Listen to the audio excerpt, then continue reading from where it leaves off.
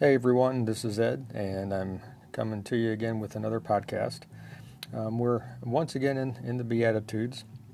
If you remember last time, we had just talked about why the Beatitudes are important even today.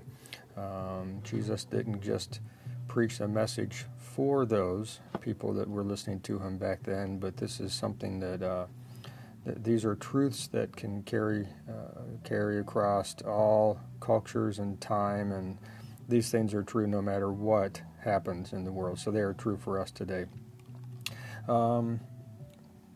As I've been reading over these and studying these, there's lots of scholars who look at these as a couple lists, like a set of 3 and then a set of 7, maybe a set of 4, then another 4. Some try to divide them up in different ways. Some say there's just one set with like a closing statement towards the end of it. There, chapter 5 of Matthew is where I'm coming from. There are the Beatitudes, but for me, I just went 4 and 4, and it's I just try to make it simple to be able to talk about it in forms like this or on a Sunday morning. The first 4, what I see as philosophies or ways of life, and a worldview. Like I had said, I think that 2 Sundays ago, I talked about how how lots of people have thought that these were like the first few there, the poor in spirit, those who mourn. These are like the people who were down, like put down, pushed into a corner. That those who hunger and thirst, those who are meek, that these are the down and outs, and that's not the case at all. Jesus sounds like he's saying that these are worthy things. These are worthy philosophies of life. These are points of strength. And as he moves into the next 4, and I'll just repeat those here, tell you those in just a second. He continues that these are points of strength for those who are in the kingdom. Again, the Beatitudes isn't just a teaching on ethics.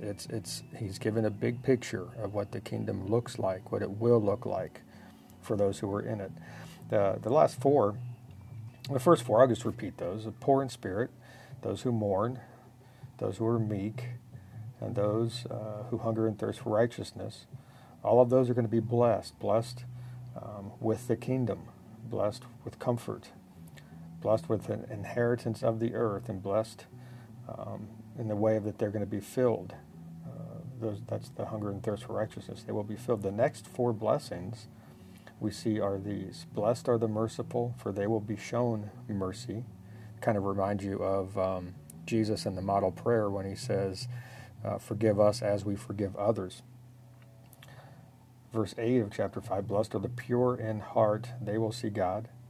Blessed are the peacemakers, they will be called sons of God. Blessed are those who are persecuted because of righteousness, theirs is the kingdom. And there we have the closing bookend of when he talks about, he opened up, because with the poor in spirit, theirs is the kingdom. He closes, blessed are those who are persecuted because theirs is the kingdom of heaven. And so we have those 2 bookends there. Everything in between is talking about those people who are in the kingdom. But those last 4 kind of move towards action, daily life. The first one, they're talking about mercy. People who are shown, people who are merciful will be shown mercy. That's, the idea is those who have maybe seen God's mercy in their life are willing to share it with others. Those who are pure in heart. We know that, and it says they will see God. This is interesting because we know back in the Garden of Eden, and I'll flesh this out a little bit more on Sunday morning. But back in the Garden of Eden, the only way Adam and Eve could stay with God was when they were sinless. They had to leave once sin was there. So Jesus here is saying the pure in heart will see God. There's only one way to become pure in heart. Only one way. Our actions show our sin. And Jesus even gets a little bit deeper than that here, and just a little bit in the Sermon on the Mount. But for right now, our hearts are not pure. There's only one way to get that pure heart. That's through him. And so he's saying those in the kingdom will have to be following him and have him as their king. That's the only way to become face to face, or come to a point where you're face to face, being with God forever. Blessed are the peacemakers; they will be called sons of God. Peacemakers. That's what Jesus is. He came to bring peace between us and God, and so we will be called, given almost a title similar to his, not the Messiah, but a son of God. And we'll look at that a little bit more too. That's the sons of God. That phrase right there is something that would have caught the listener's ear in that time and place, back in first century. Back in the first century. Last one, blessed are those who are persecuted. This is kind of a roundup.